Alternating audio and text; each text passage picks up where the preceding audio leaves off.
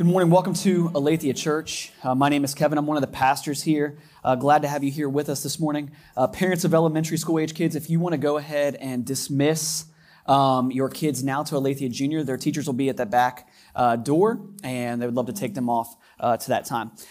If this is your first time with us, or you have not been around since we studied our study in the book of John, and you would like a scripture journal, just raise your hand. We've had some volunteers that would love to pass one of these out to you. We give these out every time we study a book of the Bible together. We want you to be able to take notes and follow along with us. We only ask that you would bring it back with you each Sunday, which actually leads me to my next announcement. Some of you guys keep leaving your scripture journals here, and you don't put your name in it. And Michelle is very, very disappointed in you. So, if you have lost your scripture journal, you may stop by the welcome desk and receive it. I'm just going to be honest. I saw it. It's a guy. There's no way that handwriting belongs to a lady.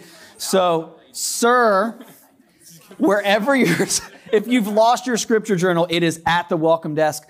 Please write your name in these so that we could get these back to you if you leave them around here. We'd love to get them back to you so that you can have the notes that you took. But free gift. Would love for you to have these. Thanks for being here this morning. I've got a question I want to pose to you guys to think through kind of as we open up our time in God's Word this morning. I want you just to pause and think for a minute. If you're one of those people that can't do that without closing your eyes, go ahead and close your eyes and just think for a second. But I want you to just think about this answer. You don't need to shout it out or whatever else, but just think, why are you here this morning? Not like why do you exist, but why are you in this room this morning? Why are you at Aletheia Church? There's a number of things you could be doing on a Sunday morning. Why are you here this morning?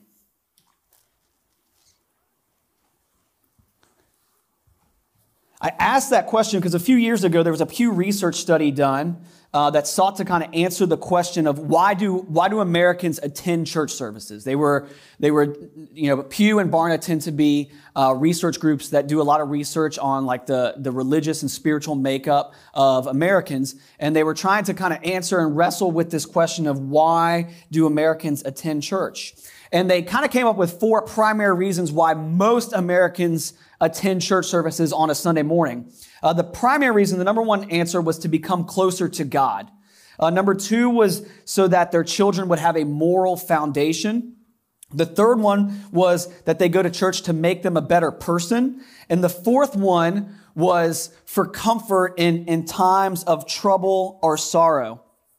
And as a pastor, I would concur that this is one of the primary things I've seen over the years of why people tend to attend church. And I think it's probably an accurate and true reflection of why people go to church. But the question I want you to think about for a second is this the reason why God wants us to gather?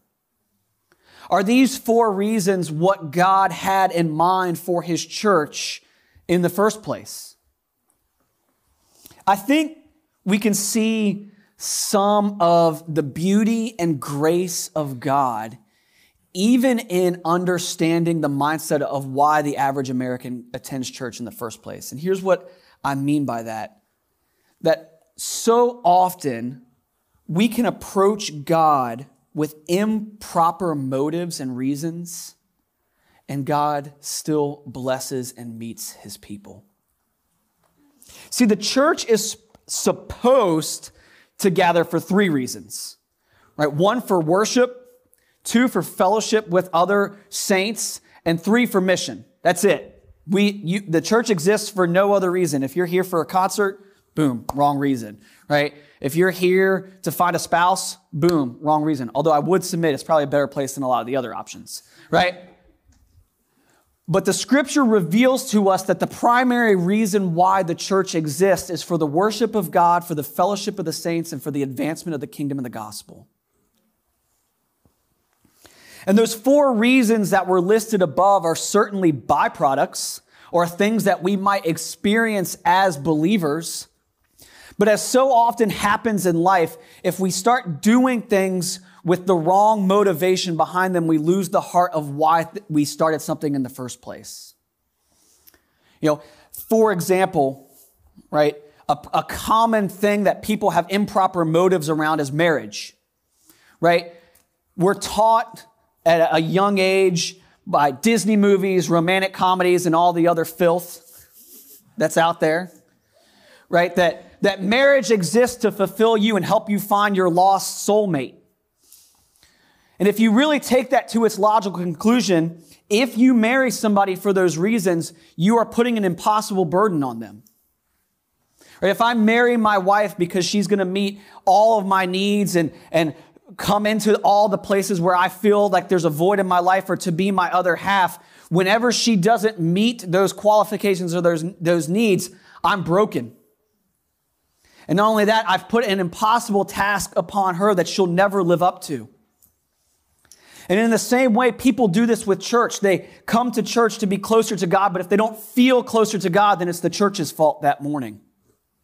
Or they want their children to have a strong moral foundation, and if their kids, like most teenagers, end up going a little crazy, it becomes the church's fault. Or to make them a better person. Church has never made somebody a better person, I can assure you of that. At least it hasn't for me. Or for comfort in times of trouble and sorrow. What happens if the pain you're experiencing is so grievous that maybe there is no comfort right away? And the beauty is if we approach God with the wrong motives or reasons, God still chooses to love and pursue you, whether your motives are right or not. And we see that in our text this morning with Jesus' first followers. Many of them approach him with improper motives or wrong reasons. And as they begin to follow him, they start seeing him for who he truly is. He loves them. He teaches them. He leads them. And what they experience is a radical transformation that often had nothing to do with the reason why they started following him in the first place. And so what we're going to see this morning is we're going to see what following Jesus is really like. What being a disciple of Christ really entails. And in that, we're going to see that come through three invitations. Jesus is going to meet three kind of separate groups of disciples, and in those meetings, we're going to see what following Jesus is really like, and we're going to see an invitation of what walking with Jesus can really be like and what it can really entail. We're going to see what it's like to really come and see Jesus for who he really is and experience him. We're going to be invited to come and be transformed by him and the power of the Holy Spirit. And we're going to be invited to come and be fully known by God and all that entails. So let's go ahead and look at verses 35 through 39 of John chapter 1 together. It says, the next day John was standing with two of his disciples, and he looked at Jesus as he walked by and said, "Behold, the Lamb of God." And you guys remember last week, that is a similar title to what John the Baptist preached last week when he first encountered Jesus. And then it says this, the two disciples heard him say this, and they followed Jesus. Jesus turned and saw them following and said to them, "What are you seeking?" And they said to him, "Rabbi," which means teacher, "where are you staying?" And he said to them, "Come, and you will see." So they came and saw where he was staying, and they stayed with him that day, for it was about the 10th hour. So, here kind of in this first section, we see two men begin to follow Jesus, and I'm going to go ahead and spoil who it is. One is Andrew, who is Simon Peter's brother. Yes, that Peter. That guy that you read about throughout Scripture, who is kind of a hero, but also a hot mess. His brother. And then the other disciple is actually not said to us, although I believe it is the author of this gospel, John, because John often throughout this gospel will be present in a story, but he will not reveal that it is him. So he'll call it he'll call whoever the disciple is in that particular instance, the disciple who Jesus loved. Or he'll do like he does here and not share any information. Just like, yeah, Andrew and some other guy. He was there. It's like, come on, dude, we know it's you. Thank you. Like, this humility is great. We get it, but it's you. And so it says here that these two begin to follow Jesus, but I want you to notice why. It's based on not anything that Jesus has done, but who? The testimony of John the Baptist. See, Andrew and John were disciples of John the Baptist. And as they had spent time with John the Baptist, one of the things, and I mentioned this last week, John's ministry was completely centered around proclaiming the coming of the Messiah and preparing people for him. And so John and Andrew have spent all this time with John. They've been out in the wilderness. They've experienced his ministry. They've seen people's lives transformed. They've seen people come and repent and be baptized. And they're sitting there underneath the teaching of John. And once Jesus shows up and John proclaims that Jesus is the guy that he's been saying is going to come, they decide, based upon the testimony of John the Baptist, that they're going to start following Jesus.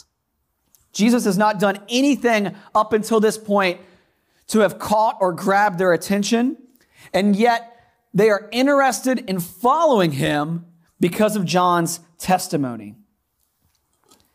I think it would be important for us to just pause here for a moment and tell you that if you are a follower of Jesus here this morning, it is possible for followers of Christ to have that same type of impact on others. That if we live in such a way that is loving and attractive and testify that our life is that way because of Jesus Christ and what he's done, people will start to follow simply out of curiosity. You know, I shared some of my testimony with you guys last week, and you'll notice one of the first things the Lord used to draw me to himself was not a study of the scripture, was not some profound experience of Jesus in my life. No, it was the transformation of my sister before my eyes. And as I saw her experience the transformation that comes through knowing Jesus and the power of the Holy Spirit, that same testimony of what she was experiencing started speaking to me. The same way that John's testimony spoke to Andrew and John. And this is likely all that their initial interest is, curiosity. Well, wait a minute, this guy that we've followed, who has been a great teacher to us, who has led us closer to God, he's saying that this guy's even greater. How could that be? Let's start following him. And I think if we're honest, and if we were sitting here and we had Andrew and John on stage, we asked them about their motives and if that was the proper motivation for following Jesus, they'd probably say yeah, on the front end, probably not. And if you notice, Jesus' response to them following him is pretty interesting, because Jesus is well aware that up until this point, he hasn't necessarily done anything to call people to follow him. And so as they begin to follow him, Jesus turns to them and he just asks this question: what are you seeking? See, Jesus knows that they aren't following him because they know who he is, that they know he's God's son, the promised Messiah, the one who's going to rescue and redeem the world and deliver them from their sins. See, what we see here is that people did and still do begin to follow Jesus for the wrong reasons. We'll see throughout the Gospel of John that there's all sorts of reasons why people start following him. They start following him because they think he's going to be some military leader who's going to liberate them from Roman rule and oppression. Because they want his power and they want to have that same level of power and control in their own lives. We'll see that people follow him simply because they just want to be released from the various diseases and troubles of their life. That there's all sorts of motivations that aren't centered around the main reason, which is Jesus Christ is God's Son in the flesh, and because he is, he's worthy of their worship, their attention, and their devotion. And these same two disciples start to follow Jesus with the same improper motives And notice Jesus' response. He gives them the space to come and follow anyway. And he asks them the question so that they will consider why they're following him in the first place. She's like, what are you here for? Why are you following me? What are you seeking? What do you want?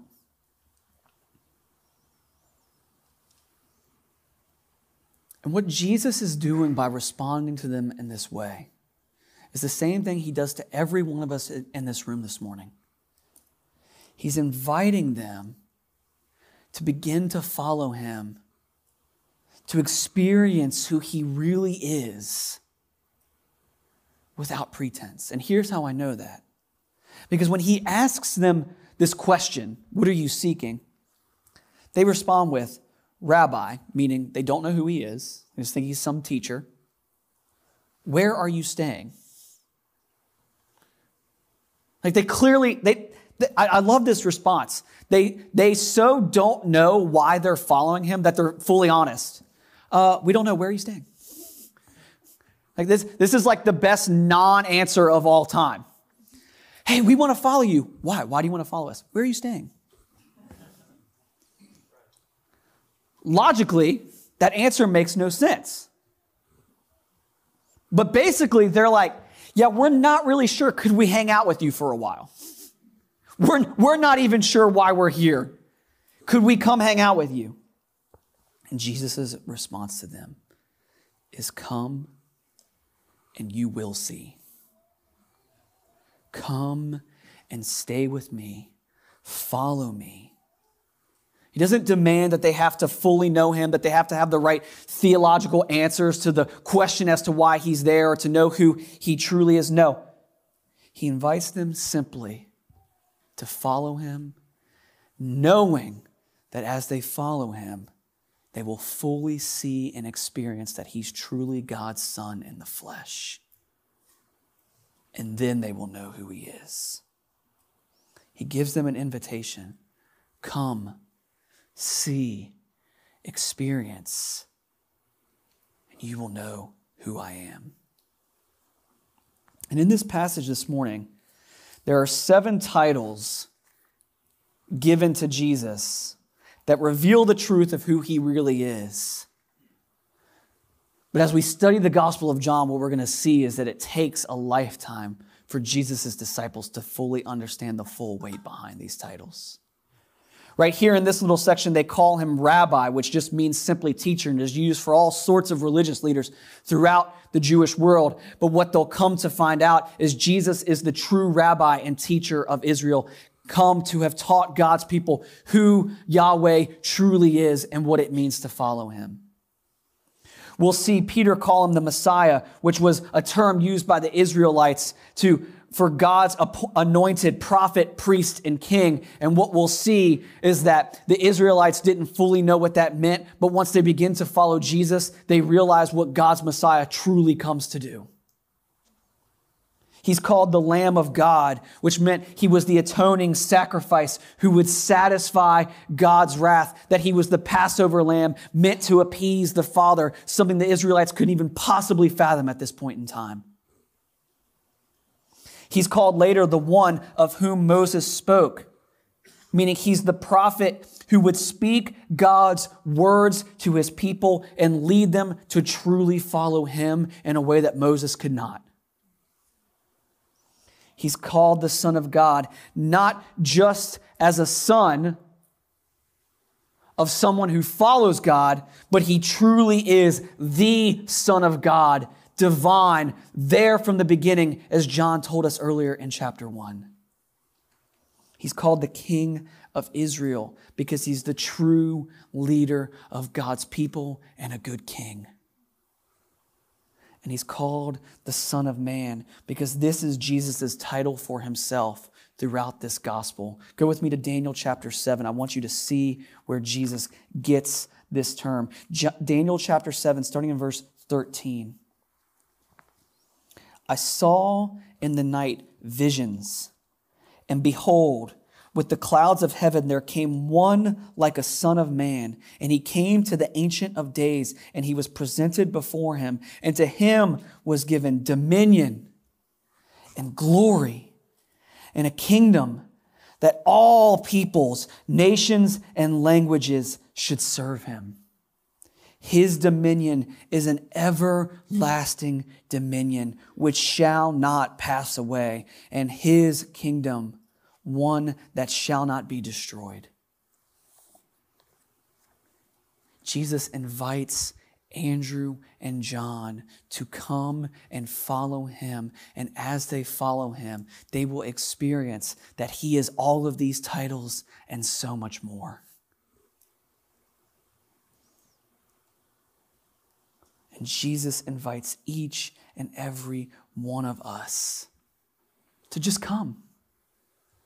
You know, one of the things I thought was true as a kid growing up, nominally going to church and spending time in the church, was that Christians had to have their life together and they had to be following Jesus exactly as he said, and there had to be all these different kind of hoops to jump through to be a Christian. And we see right off the bat here that Jesus invites each and every person to come and experience him. And as they follow him, they see him for who he truly is. And friends, let me just say this to you. This takes a lifetime to live out. I'm still now, 16 years in, more captured by the beauty of Jesus than I was 16 years ago. Because there's constantly something new kind of just being shown to me about the power and the magnitude and the work of Jesus Christ. And Jesus and his grace and his mercy and his love doesn't demand anything of his followers, simply just to come and see and experience who he really is. So this first invitation, the one given to Andrew and John, but really to all of his disciples, is just come and see, experience. Right? And could you imagine the confidence that this displays too? Like, Jesus is so confident in who he is, knowing that he's God's son, the anointed Messiah, that he knows that Andrew and John, in following him, will figure out why they're there. It's like, I'm not going to answer your question. Just come follow me. You'll get the answer. Some of you might be here this morning, like, I don't know why I'm here. It's okay. Your Heavenly Father does. And all of us are invited to seek after Jesus. And that question will be answered for us.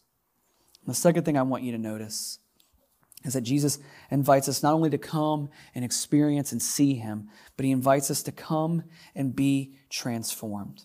In verses 40 through 42, Andrew, Simon Peter's brother, goes to Peter and he invites Peter to come and meet Jesus. So you see this disciple who spent just a few hours with Jesus the night before, so excited about what he experienced in just that first night walking with Jesus that he runs to Peter and he's like, dude, you got to come. Like this is the guy. We found him.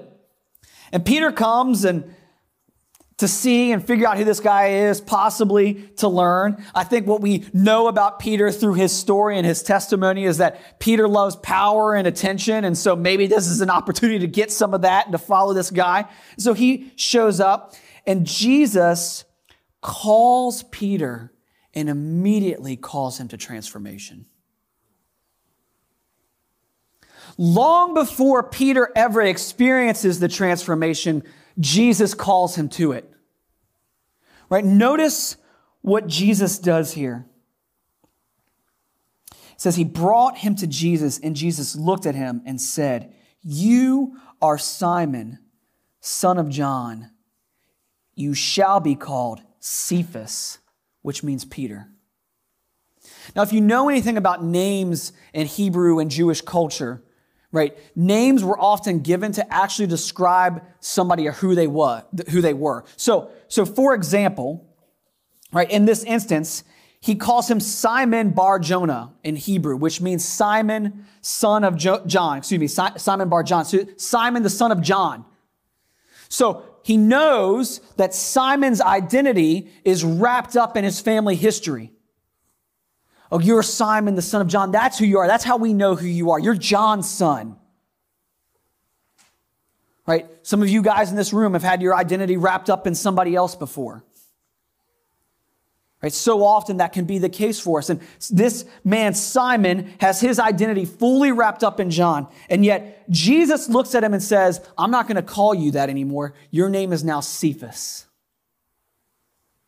Or in the Greek, Peter, which means rock. Simon, your family, your father, your past does not define you. I do. And you are going to follow me. And in following me, I'm going to transform you into a rock. And you will be a pillar of my church. You will be tough and you will lead. And guys, I promise that I'm telling you the truth when I say this. As Peter stands there before Jesus, he is not yet a rock. Far from it. Right? He's going to later on in the ministry of Jesus proclaim that Jesus is the Messiah, and not just that he's the Messiah, but actually proclaim his divinity. And you're going to see this beautiful moment where Jesus says yes, and not even 2 verses later, he's going to begin to rebuke Jesus, the one he just claimed was God, and tell him, hey, I think you've got the whole dying on the cross thing wrong. And then Jesus is going to say, get behind me, Satan, to him. The same man who, when he first arrives to Jesus, is called a rock, tries to correct his own King, God, and Savior. Later on, during the Passion Week, he's going to stand by Jesus and proclaim that he'd be willing to lay down his life for Jesus. And Jesus says, nah, dude. Before this night's out, you're going to deny me 3 times. And Peter, man, he's just the best. Maybe I relate with him because I'm so much like him. He's just like, nice try, Jesus, but nah, like, I'd die for you. And Jesus is like, okay, before you hear the rooster crow 3 times, you're going to deny me. And sure enough, 3 separate times that night after Jesus' arrest, Peter denies that he even knows who Jesus is. And when he hears the rooster crow, he's no rock. And the Gospels tell us that he leaves in sorrow over what he's done.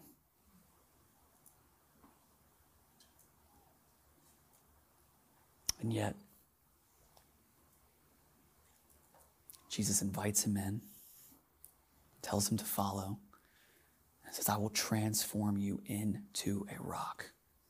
And guess what? Jesus is crucified, raised again, and Peter becomes an absolute pillar of the early church. He still to this day has preached the greatest sermon ever preached in Acts chapter 2, fully unveiling the glory of who Jesus is to the world around him, when some 40 days prior, he wouldn't even admit to a little girl outside of the council meeting that he even knew who Jesus was. He boldly proclaims on the steps of the temple that Jesus is the Messiah and God's Son, because he was radically transformed by the Holy Spirit and the grace and love of Jesus Christ. So Jesus invites all of us to this same transformation. And if you don't believe me, just look at what the Apostle Paul, a murderer and persecutor of Christians, says to the church at Corinth in 2 Corinthians chapter 3, verse 18. He says, and we all, with unveiled face, beholding the glory of the Lord, are being transformed into the same image from one degree of glory to another. For this comes from the Lord, who is the Spirit.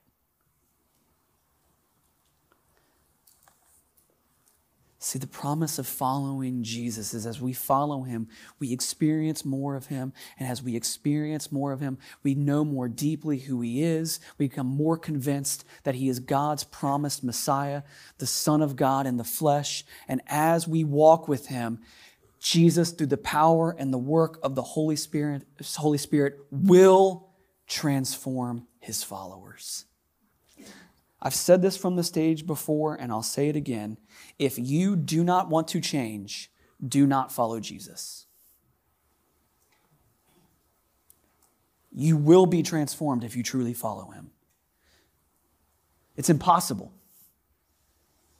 Guys, I'm just telling you, as someone that has experienced a lot of transformation in his life and still experiences transformation, sometimes I don't even want to. It's like, I kind of like that part about me. My wife might not, my kids might not, but I kind of like it. It's safe. I know it. And God, in his mercy, is transforming us from one degree of glory to another through the power and work of the Holy Spirit. Because that's what following Jesus does. It transforms the followers of Christ. So Jesus invites you to come, experience, see who he truly is, to follow him, and in following him, knowing that you will be transformed. And then I love this last story. This is one of my favorite stories in all of Scripture. It's odd. Most people don't realize this. But verses 43 through 49. Right, Jesus goes on to this next town, and it says that he arrives in this next city, starting in verse 43. He's in Galilee, this region, and it says that he calls Philip. Says, hey, Philip, come follow me. And Philip's like, okay, cool. And so Philip starts following Jesus, and then Philip immediately goes to this guy he knows named Nathanael. Guys, Nathanael is awesome. All right, so Philip goes up to Nathanael, he's like, hey, come on, we found the Messiah. Come follow him. And Nathanael's like, yeah, that dude's from Nazareth. Can anything good come out of that place? Like, Nathanael is like the most honest skeptic of all time, because racism has followed the human race for thousands of years, and you see it fully on display even amongst the Jews, amongst their own people. They're like, yeah, Nazareth? Place is kind of weird. It's kind of like in this city, you'll be like, can anything good come out of Tallahassee? The FSU grads are like just seething right now in the room. I assure you, by the way, good things can come out of Tallahassee, guys. But Nathanael's like, dude, there is no way that anything good can come out of Nazareth. You think this guy's the Messiah? Nice try. You've been duped. And Nathanael's just kind of sitting there like, I don't think so. And Philip's like, well, just come see. What do you have to lose? Right? You think he's a loser? Like, just come see. Right? I know there's been tons of false messiahs over the last several hundred years, and he couldn't possibly come from Nazareth, but just come anyway. Just come see. What do you have to lose? And so Nathanael's like, fine. And as Nathanael walks up to Jesus, Jesus looks at Nathanael and says, behold, an Israelite indeed in whom there is no deceit. And you're like, whoa, what is going on here? And what Jesus is saying to Nathanael, he's like, I see no pretense in you. You're genuinely just here to figure out who I am. You're not coming to get something. You don't have false motives. You maybe even, and rightly said to Philip, you think I'm full of it. You're a jerk, but an honest jerk. And Nathanael, in true skeptic fashion, looks at him and says, how do you know this about me? It's like, who do you think you are? And Jesus says, before Philip called you, when you were under the fig tree, I saw you. Now, I want you to pause and think about that for just a second, because it seems kind of like not a big deal. But Nathanael's sitting under this fig tree, and Philip comes up and calls him, and as he's walking towards Jesus, Jesus immediately makes this statement to him, meaning, had Jesus talked to Philip yet to know anything about their encounter? No. Right? So Nathanael's kind of like, wait a minute, you knew I was under the fig tree? And then the light bulb clicks on. Oh, that guy heard what I said about him and Nazareth. Oops. Right? It's all been laid out right in front of him. And Nathanael immediately, on the spot, boom, transformation. He goes from skeptic to disciple. He calls Jesus rabbi, he calls him son of God, and he calls him king of Israel. He doesn't even fully know what he's saying yet, but he's calling Jesus all these things.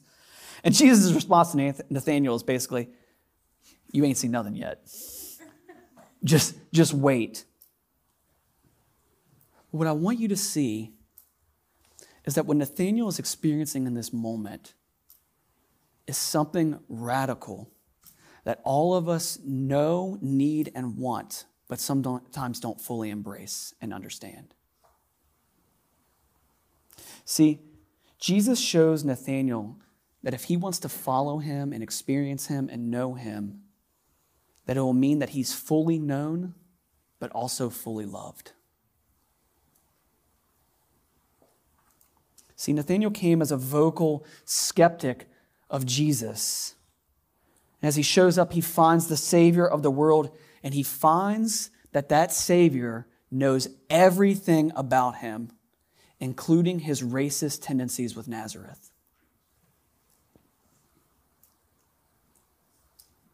And as Nathanael winds up realizing that God knows him fully, it's simultaneously terrifying and liberating. It's terrifying because to be fully known is dangerous. The Messiah, God's own son, knows you're a racist, brother. Like he knows. And he knows what you said about him. But it's also liberating because Jesus doesn't send him away, doesn't yell at him, doesn't belittle him or demean him. He just tells him, you're going to see far greater than that. And in that moment, Nathanael experiences a depth of love that he has never before experienced in his life. Being fully loved by the God of the universe, despite his sin and wickedness. Tim Keller puts it this way when he's talking about marriage, and he said marriage is a shadow or a reflection of the gospel, that a husband and wife covenant and promise to love one another, and it's to mirror or display God's love for us. That a husband and wife covenant to love and forgive one another despite sin and brokenness in their relationship. And he says, to be loved but not known is comforting but superficial. To be known and not loved is our greatest fear. But to be fully known and truly loved is, well, a lot like being loved by God. And then I want you to notice this next part, because he's describing what being loved by God is like. It is what we need more than anything. It liberates us from pretense. It humbles us out of our own self-righteousness and fortifies us for any difficulty life can throw at us.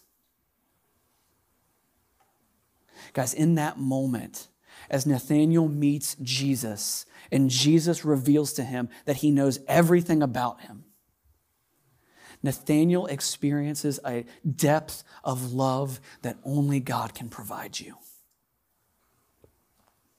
And God provides it to each and every one of us. Just look at the promise of what Paul says in Romans chapter 5, verse 8. And remember, Paul is uniquely qualified to be able to describe to us what it means to be known and loved by God. The man who persecuted and murdered Christians early on meets Jesus on the road to Damascus, and Jesus forgives him, loves him, and calls him as an apostle. And look at what he says to the church at Rome, starting in verse 8. But God shows his love for us, and that while we were still sinners, Christ died for us. Let me translate that for you. You can know that God fully knows you and fully loves you because of the cross. Guys, this is why theology matters, because when you're in seasons of doubt or you are in your own sin and brokenness and struggling to understand if God could possibly love you, you need to preach to yourself. It's not about how you feel in that moment. It's the reality of whether Jesus Christ really did live, die, and rise again to save you and forgive you. Amen. And if the crucifixion and the resurrection is a historical fact, God has displayed his love for you, that you are fully known and fully loved.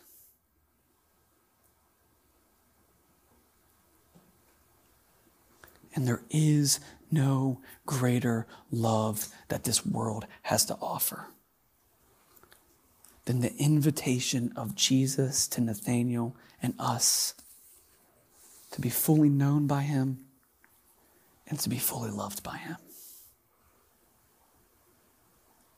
So why are you here this morning? What are you seeking? Maybe it's things you shouldn't be, false things, idols, sex, drugs, money, control, power. The list is endless. Here's just what I'll tell you about those things as somebody that ran after them for 20 years. They'll fail you. They make terrible gods. They promise you happiness, comfort, joy, and peace, but all they bring is slavery. They will demand you continue to serve them, and they keep you enslaved, and they give you just enough of a taste to keep the chain on you. Some of you guys are like, nah, I'm good. I don't struggle with those things, right? And yet you're running after religion, morality, theological arrogance, hypocrisy, things that give the appearance of loving God and following God, but bring none of the true experience of a child of God. Here's what Jesus says to all of us. Come and see. Whether it's for the first time or whether you've been walking with Jesus for decades, the invitation is always the same. Come and see. See and experience. Know who I really am. God's own Son in the flesh who died in your place for the forgiveness of sins. To be transformed like Peter. From a weakling to a rock.